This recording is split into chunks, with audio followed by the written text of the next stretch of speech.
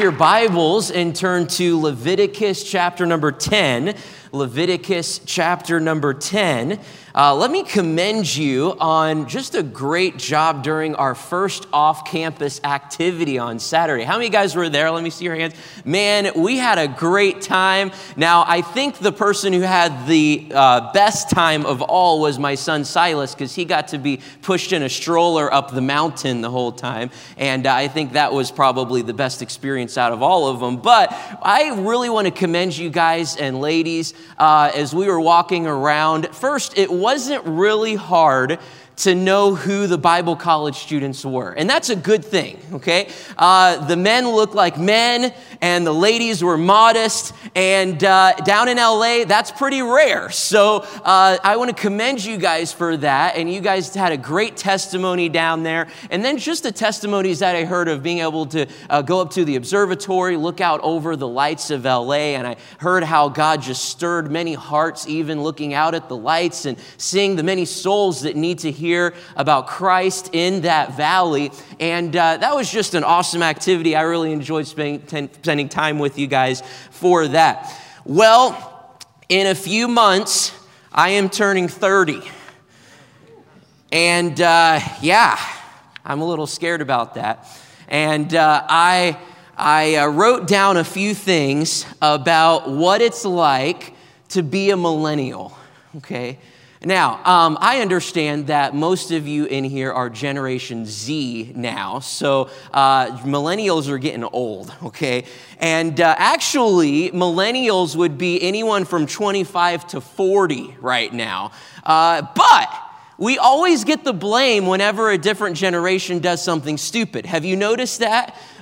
It doesn't matter who is doing something crazy. It's always, oh, look at those millennials. They're just so foolish. Well, guess what? I mean, we're getting a little old, okay? And we're getting up there. And I noticed one time, even last year in spring break, whenever all of the COVID restrictions were in place, and, you know, they always talked about those millennials going down celebrating spring break and partying down there, and there's no social distancing, and they're not wearing masks. And man, the millennials got the rap for that, okay?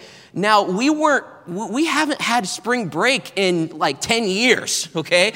But we still were blamed for that, and millennials were the ones who were helping everyone learn how to learn Zoom for the first time at work. That was us, but we got the blame for spring break somehow. We're not all that bad, okay? Let me tell you, we gave the world LaCroix and gummy vitamins, okay?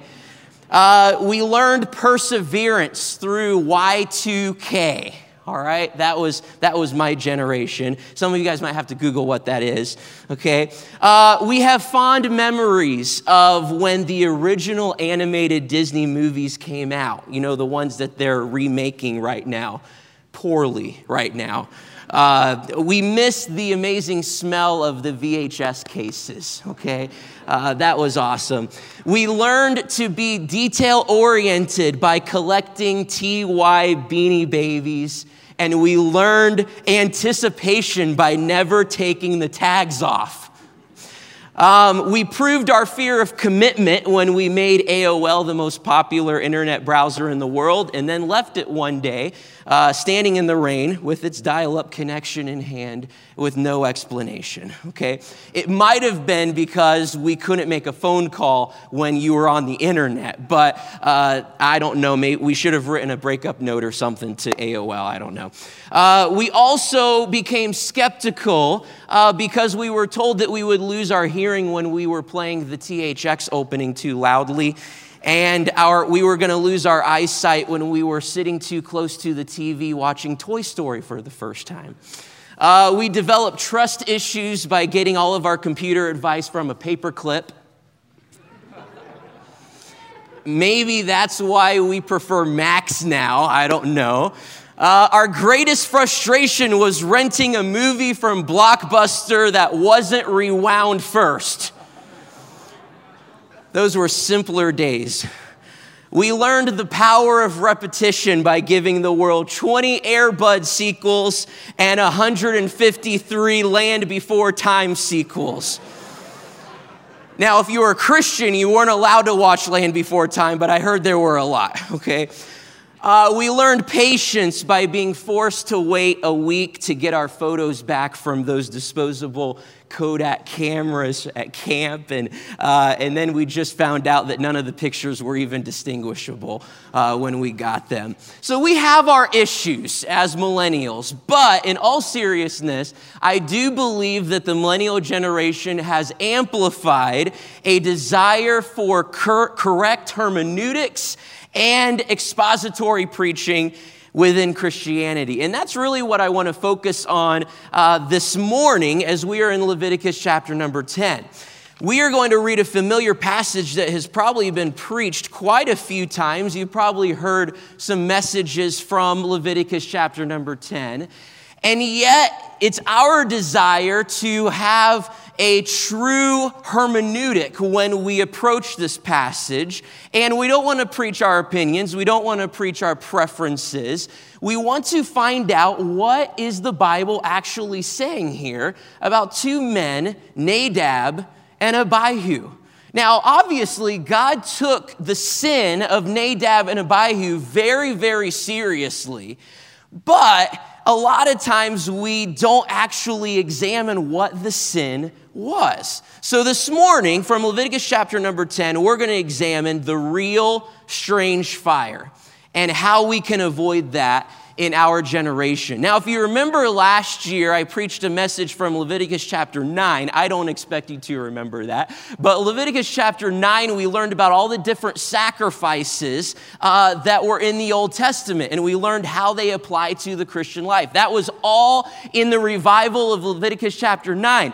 A great revival. At the end of that chapter, we see that the fire comes down from heaven and the people fall on their faces and they are brought closer to God because of those sacrifices that they had made before him. But the first verse of Leviticus chapter number 10, the revival comes to a screeching halt. Verse number 1. And Nadab and Abihu, the sons of Aaron, took either of them his censer and put fire therein and put incense thereon and offered strange fire before the Lord, which he commanded them not. And there went out fire from the Lord and devoured them, and they died before the Lord.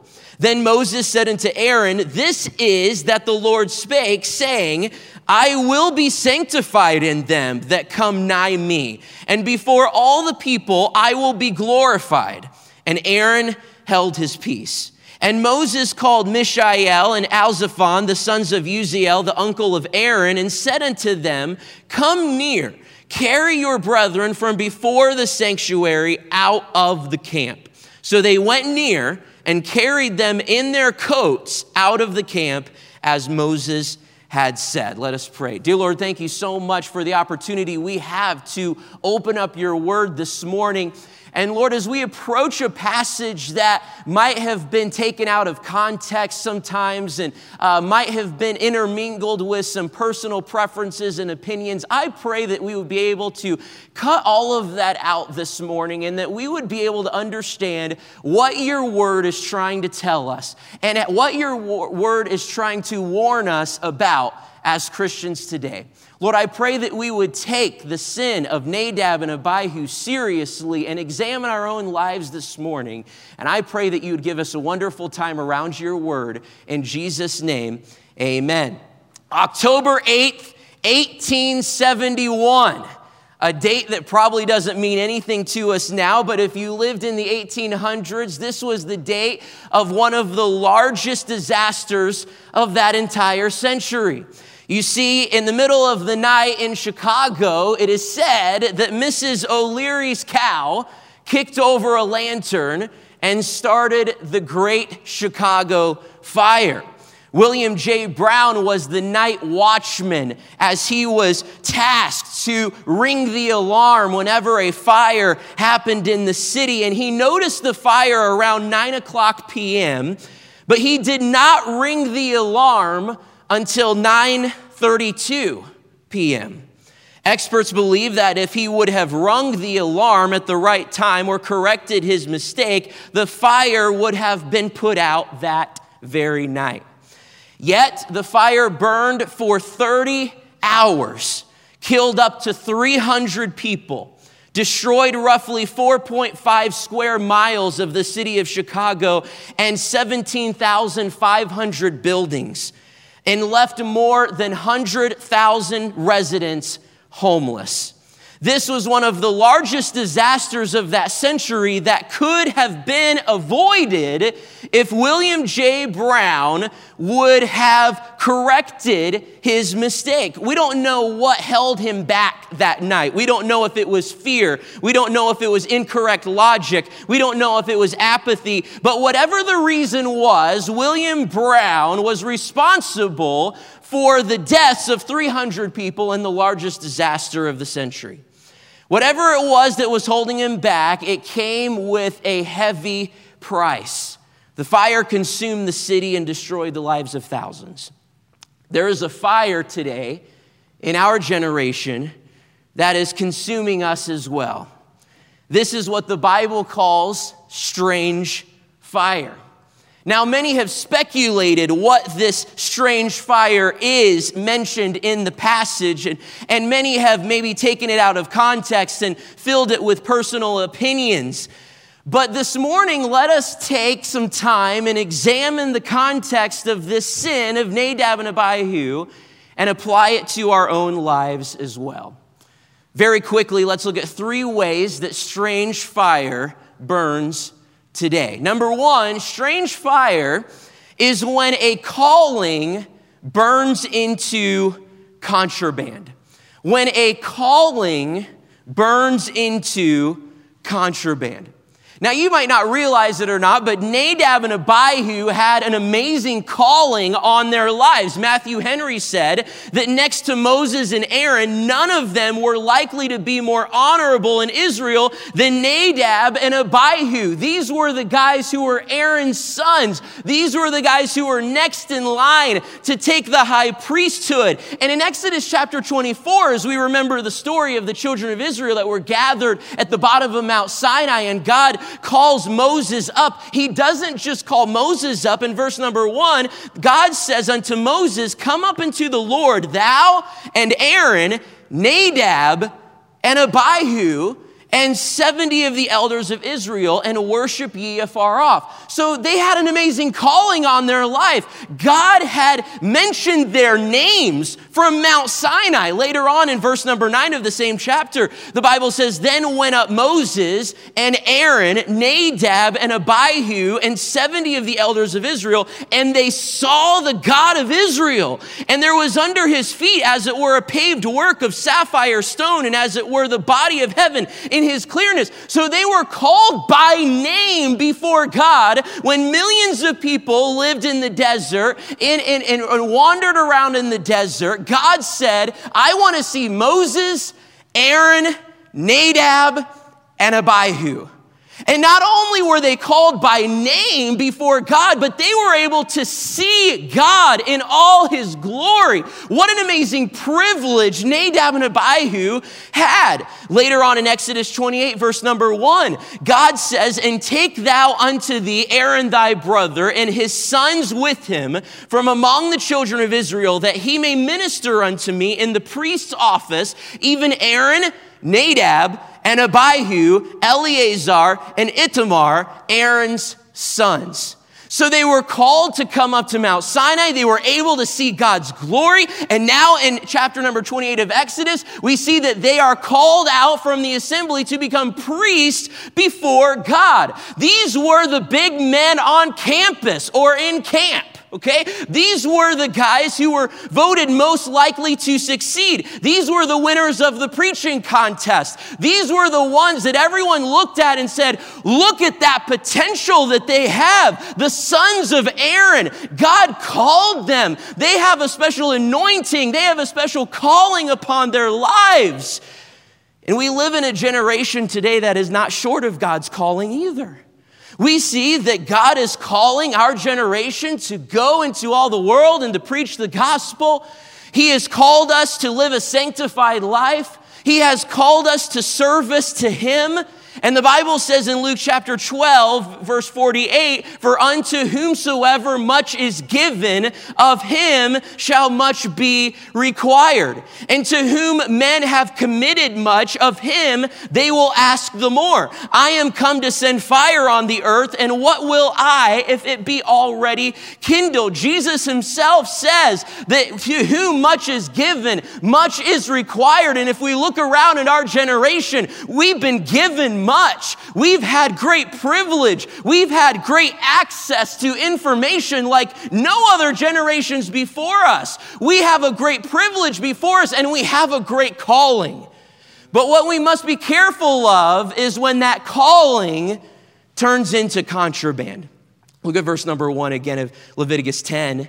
And Nadab and Abihu, the sons of Aaron, took either of them his censer and put fire therein, and put incense thereon, and offered strange fire before the Lord, which he commanded them not. The word strange here in this passage literally means unauthorized, prohibited, perverse, and from the outside.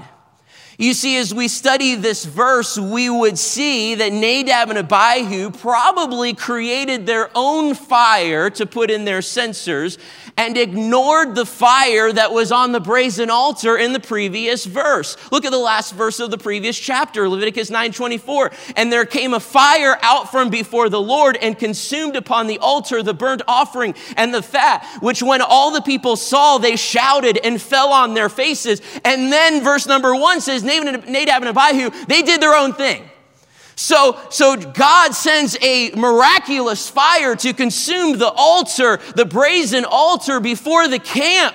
And all throughout these chapters, Leviticus 8 and Leviticus 9, we read a phrase that keeps popping up the whole time. It's actually said 10 times in these two chapters. The phrase is, as the Lord commanded.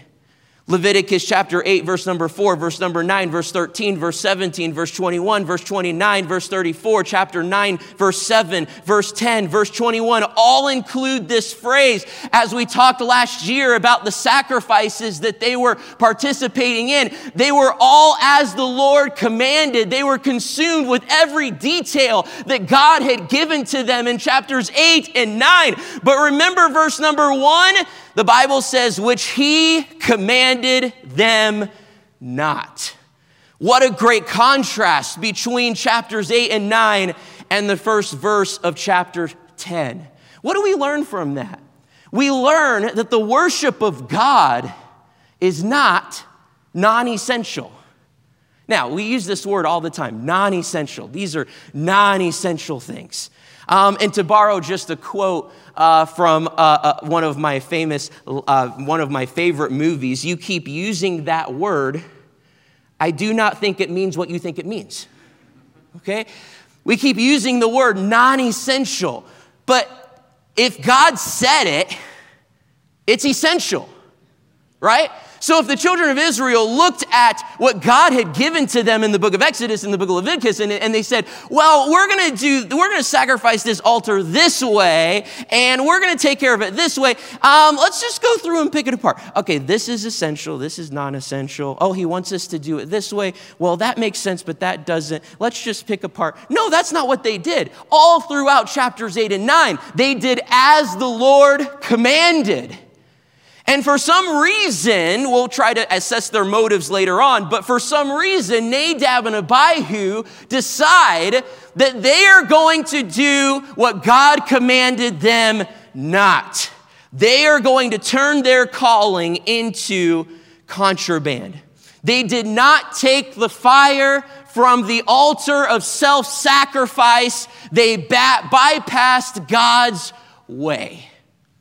Now, you might think, well, man, I'm thankful that I live in the New Testament age. I don't have to worry about all of this, right? Oh, man, I'm so glad I don't have to read through Leviticus and just study every single detail that God gave to the children of Israel on how to make a sacrifice. I'm glad that I'm living under grace. But let me remind you what Romans chapter 12, verse number 1 says. And I would think that most of you, if not all of you, have memorized this verse already. But listen to what the New Testament says, I beseech you, I beg of you, therefore, brethren, by the mercies of God, the grace of God, that ye may present your bodies a living what? Sacrifice. What's the next word? Holy. Acceptable unto God, which is your reasonable service. And be not conformed to this world, but be ye transformed by the renewing of your mind, that ye may prove what is that good and acceptable and perfect will of God.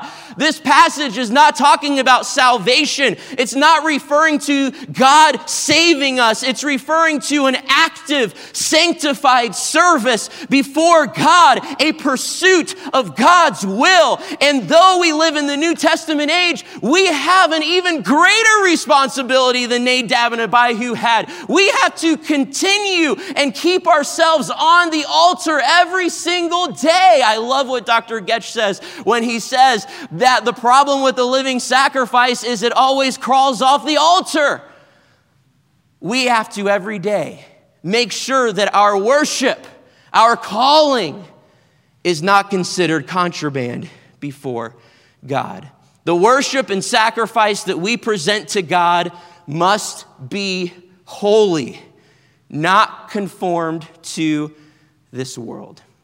So the first way that we are guilty of strange fire is whenever that calling turns into contraband. But let's get a little deeper. How did that even happen?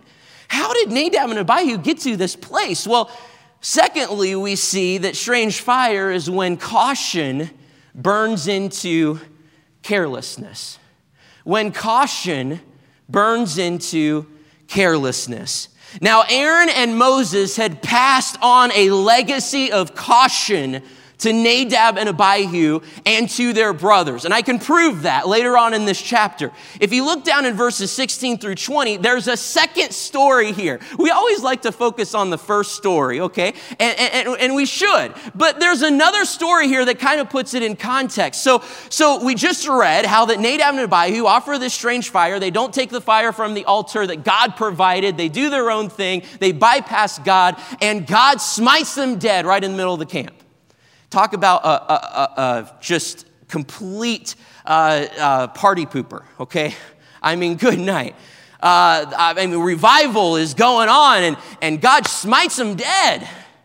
Moses says, don't even mourn for them. Just pick them up in their coats and take them outside the camp.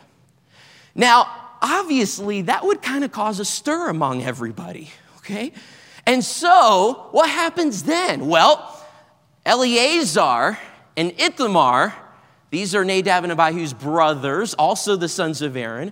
They're responsible to sacrifice the burnt offering. And part of that was that they were supposed to eat part of the burnt offering, but they didn't. Now, we have Nadab and Abihu over here, and they offer strange fire. They get smote dead. And then over here, we got Eleazar and Ithamar, and they don't follow God's command either, but their lives are spared. Now, what was the difference here?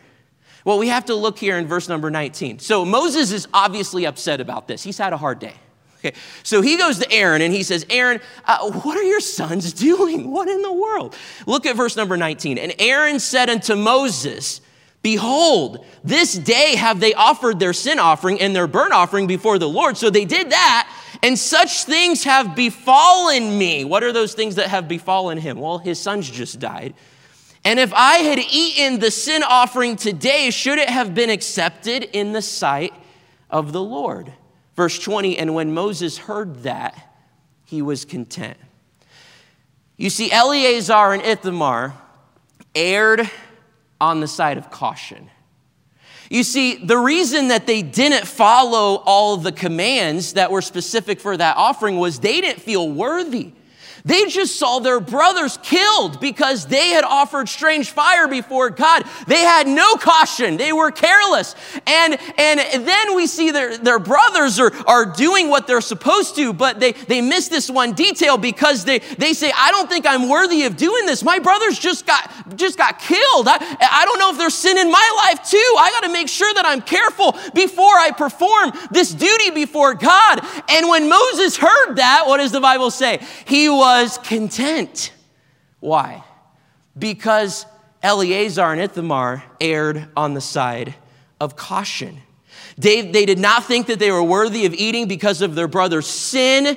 Their violation was motivated by a desire to treat God holy. What does that mean in New Testament language? Just because I can do it doesn't mean I should. You see, we've lost in our generation the concept of erring on the side of caution. We like to live on the edge. We like to just get as far to the edge as possible before we fall down. Now, if you've ever visited the Grand Canyon, I don't think any of you would get right on the edge of the Grand Canyon. I think you guys would stay back a little bit. And honestly, we hear the stories, right, of the people who are trying to take selfies in front of the Grand Canyon, and what happens? They fall in. Now, and we make fun of that, but spiritually, we do the same thing. We try to get so close to the edge. I'm under grace. I can do it. That doesn't mean that you should.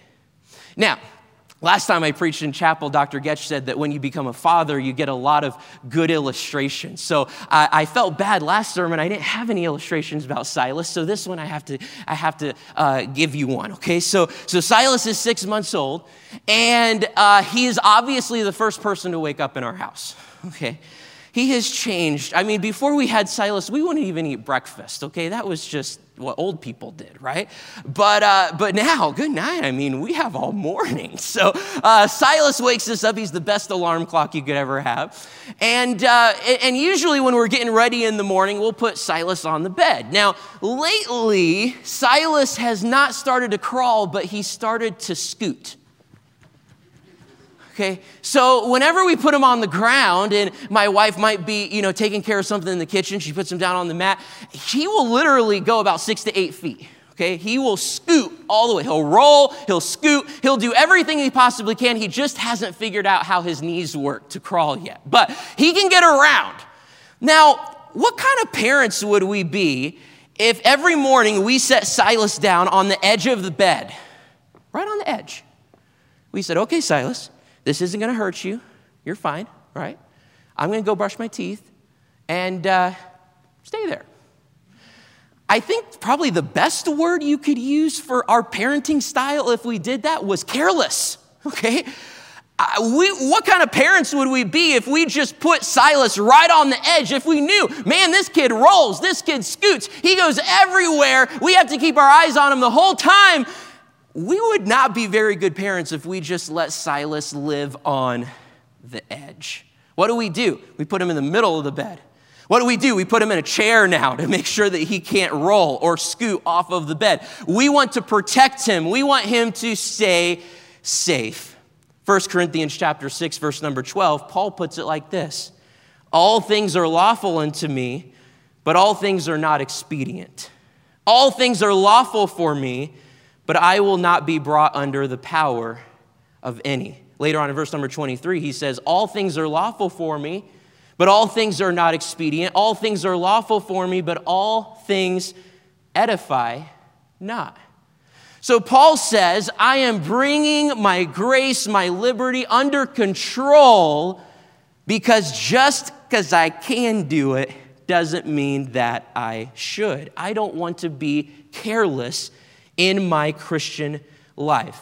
We've lost all caution in our society and in our Christianity. 1 Corinthians 8:13 says, wherefore, if meat make my brother to offend, I will eat no flesh while the world standeth, lest I make my brother to offend. The same topic is discussed in Romans 14:16, where Paul says, let not then your good be evil spoken of. What do we need to have a revival of in our Christian life? Caution. The fear of the Lord. Caution turned into carelessness. Now, just in the context here, how were they guilty of carelessness? Well, we talked about them not taking the fire from the brazen altar. But verses 8 and 9, you can read those later, insinuate that right after this happens, God says, don't be drinking when you're giving sacrifices. So we would put that in context to say maybe Nadab and Abihu were drunk when they did this. They were careless. Maybe it was the wrong time, the wrong place, the wrong ingredients for incense. You can read through Exodus 37 through 9, where God tells Aaron, do it in the morning, do it at night. He talks about not offering strange incense, making sure that you're using the right ingredients. Whatever the carelessness was, could we say that this was a harsh punishment for Nadab and Abihu? But before we say that, let's remember that something similar happened in the New Testament as well. You see, at the beginning of the Old Testament, God gives the law, and he gives an example to everyone how serious he is about it. Do you remember what happened in the New Testament in the book of Acts? This couple sold some land. They didn't give all the offering. In our eyes, we'd be like, well, what's the big deal? But God said, Ananias and Sapphira, you are going to be judged because of your carelessness. At the beginning of the Old Testament and the beginning of the New Testament, God tells us how serious he is that we should have caution. Guys, you've come to college, and hopefully you've come to college to have the desire to learn, to have the desire to have understanding. Many of you have decisions that are coming up in your lives that are huge, major decisions. Some of you are deciding who you're going to spend the rest of your life with in marriage. You're deciding what ministry am I going to go to. You're deciding what path I'm going to take after graduation. And you're asking God for wisdom, which we should, James chapter 1. But let's remember what Proverbs says about wisdom and knowledge and understanding. Verse 10 of chapter 9, the fear of the Lord is the beginning of wisdom, and the knowledge of the holy is understanding. Guys, you have some amazing decisions to make in just a few years, and you're here at college to learn and to get understanding, but all of that begins with the fear of the Lord. All of that begins with the caution that God desires us to have. Lastly, and we'll be done, the last way we have strange fire in our lives is when celebrating burns into commandeering. Celebrating burns into commandeering. Now, obviously, there was a great celebration taking place in chapters 8 through 9. But Nadab and Abihu commandeered their father's office and their father's authority when they took this strange fire. You see, they assumed their father's office and entered into the Holy of Holies. How do we know that? Well, verse number 2 talks about before the Lord. They offered this before the Lord, mentioning before the mercy seat. But even a stronger argument would be from Leviticus 16, verse number 1, where the Lord spake unto Moses after the death of the sons of Aaron, when they offered before the Lord, there's that phrase again, and died. And the Lord said unto Moses, speak unto Aaron thy brother that he come not at all times into the holy place within the veil before the mercy seat, which is upon the ark, that he die not, for I will appear in the cloud upon the mercy seat. Whose responsibility was it to go before the mercy seat and to offer sacrifice? It was Aaron's. It was the high priest. Nadab and Abihu did it anyways. They got so caught up in the excitement, in the celebration, that they got careless and they began to commandeer what their father's responsibility was. You see, there's a concept all throughout the Bible that we cannot miss, especially in the service, in the full-time service of God. Wait on the Lord. Now, we can listen to some really great preaching and we can hear, go out and get it done, fulfill your calling, and that's all true. But we also have to remember that there's a waiting time too.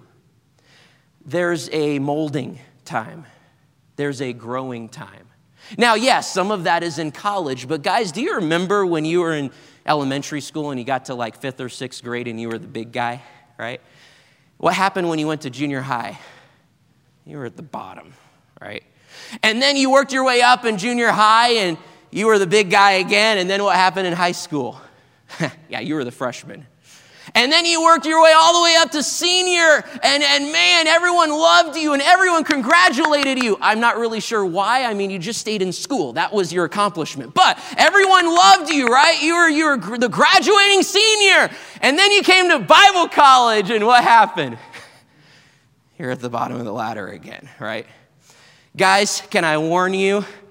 It's going to happen again, okay? You're going to graduate and you're going to walk across this platform and you're going to get that diploma. And guess what? You're going to go to a ministry somewhere and you're going to be at the bottom again. And that's okay. Remember what Dr. Getch says? At least he said it when I was in college. Hang on to the bottom rung, because what is God going to do later? He flips it upside down. Guys, we have to wait on the Lord. We have to, as Psalm 27:14 says, be of good courage, and he shall strengthen thine heart. Wait, I say, on the Lord. Don't commandeer. Be respectful to the generation that has come before you, who has earned the respect that they deserve. And learn from them and grow under them, and don't get frustrated when they have to correct you or they have to help you with this certain area. It's going to happen. Have a humble spirit and hold on to the bottom rung of the ladder. Noah waited 120 years for the flood. Can you imagine? God said, build the ark. Get ready for the flood. It's going to rain. 120 years later. Man, I wonder if God really meant what he said to me. I wonder if my calling is real. Abraham waited 100 years for Isaac to be born. Joseph was 30 years old before he saw his dream finally come true in Egypt. And Joseph he was a slave. He was in prison for that time. Whatever your future holds after graduation, it's not going to be like Joseph's was. And yet he remained true. And God used him. Moses waited 40 years in Midian. Joshua waited 40 years to conquer the promised land. Could you imagine Joshua? Remember Joshua and Caleb saying, all right, let's go, let's do it. Let's conquer the 12 spies. All right, here we go. I'm so ready. And then the people of God sin. And what does he have to do? He waits 40 years to fulfill the calling of God on his life. David waited in the sheep field. Solomon waited for wisdom. Elijah waited at Cherith. Elisha waited for the mentoring of Elijah. Hezekiah waited for God's deliverance from the Assyrians. Daniel waited for his vision of the future. Nehemiah waited to ask the king to rebuild Jerusalem. Jesus himself waited 30 years to begin his earthly ministry. What does that mean? Trust the wait. Trust the wait. We have this microwave mentality. We have this mentality that, man, I'm just going to turn the world upside down when I graduate from Bible college, and that's the goal, yes, but don't be discouraged when you're scrubbing toilets. Don't be discouraged when you're painting the hallways. Make sure that you are willing to wait on God.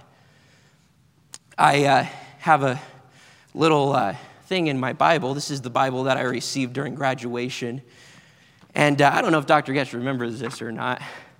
Class of 2013, he wrote us a little poem, and he put this picture on the back. I don't know if you can tell what the picture is. It's a turtle on a post. And Dr. Getch reminded us before graduation that day that when you go out into ministry, you're a turtle on a post. When you see the turtle sitting on a post, you know that they didn't get there themselves. You know they really didn't have anything to do with sitting on that post. Someone put him there. What was Dr. Getch saying? He was saying, remain humble. Trust the wait. God's going to turn the ladder upside down. But remember what James chapter 3, verse number 1 says, my brethren, be not many masters, knowing that we shall receive the greater condemnation. Now, do you remember the 70 elders that accompanied Nadab and Abihu and all of them up to the Mount Sinai when we referred to them? Generations later, Ezekiel describes the same body, which It turns out to be the Sanhedrin, and we know that they had some serious issues later in the New Testament, right? But even in Ezekiel has a vision, and he says that same body of, that same governing body there that went up to see God at Mount Sinai, they had the same problem as Nadab and Abihu. Generations later, yes, but in Ezekiel chapter 8, verse number 11, Ezekiel says, "And there stood before them 70 men of the ancients of the house of Israel, and in the midst of them stood Jezaniah, the son of Shaphan, with every man his censer in his hand, and a thick cloud of incense went up. Then said he unto me, Son of man, hast thou seen what the ancients of the house of Israel do in the dark, every man in the chambers of his imagery? For they say, the Lord seeth us not. The Lord has forsaken the earth." Even that body of governors who saw God had this problem too later on. What's the moral of the story here? Bible Knowledge Commentary puts it like this. The moral of the story, as summarized by Moses, is that those who have the privilege of being nearest to God must bear special responsibility to exemplify his holiness and glory. Verse number 10 tells us, make sure you put a difference between the holy and the unholy. Now, wasn't the veil of Jesus ripped, right? When Jesus died, the veil was open, and we can go into the Holy of Holies now, and we can rejoice with that, and we can be thankful for that. And if you have not trusted in Jesus Christ to get you to the Holy of Holies, then that's the decision you need to make. But if you've already made that decision, don't forget that the character of God has not changed. God's righteous anger communicated a righteous purpose, that a holy God is passionate about having a right relationship with his holy people. God needed for them to understand that only those made holy could enjoy all the benefits of a relationship with him. In closing, as many disasters were in history, there were a lot of factors with why the Great Chicago Fire raged that night. William J. Brown told Matthias Schaefer to ring the alarm for the wrong area, too. Not only did he wait 30 minutes, but he rung the alarm for box 342 instead of box 319. What did that do? Well, that sent all of the firefighters to the wrong area. After realizing their mistake, they did not correct it because they did not want to confuse the firemen. Experts say that if they would have corrected their mistake, the fire would have been put out that night. What's our mistake? Are we substituting our calling for contraband, what God commanded not? Are we getting careless in our ministry, or are we erring on the side of caution? Or are we just letting that celebrating give us a spirit of commandeering that we know better? Whatever the change is that God wants us to make this morning, let's change it so we can avoid the disaster of strange fire consuming our generation.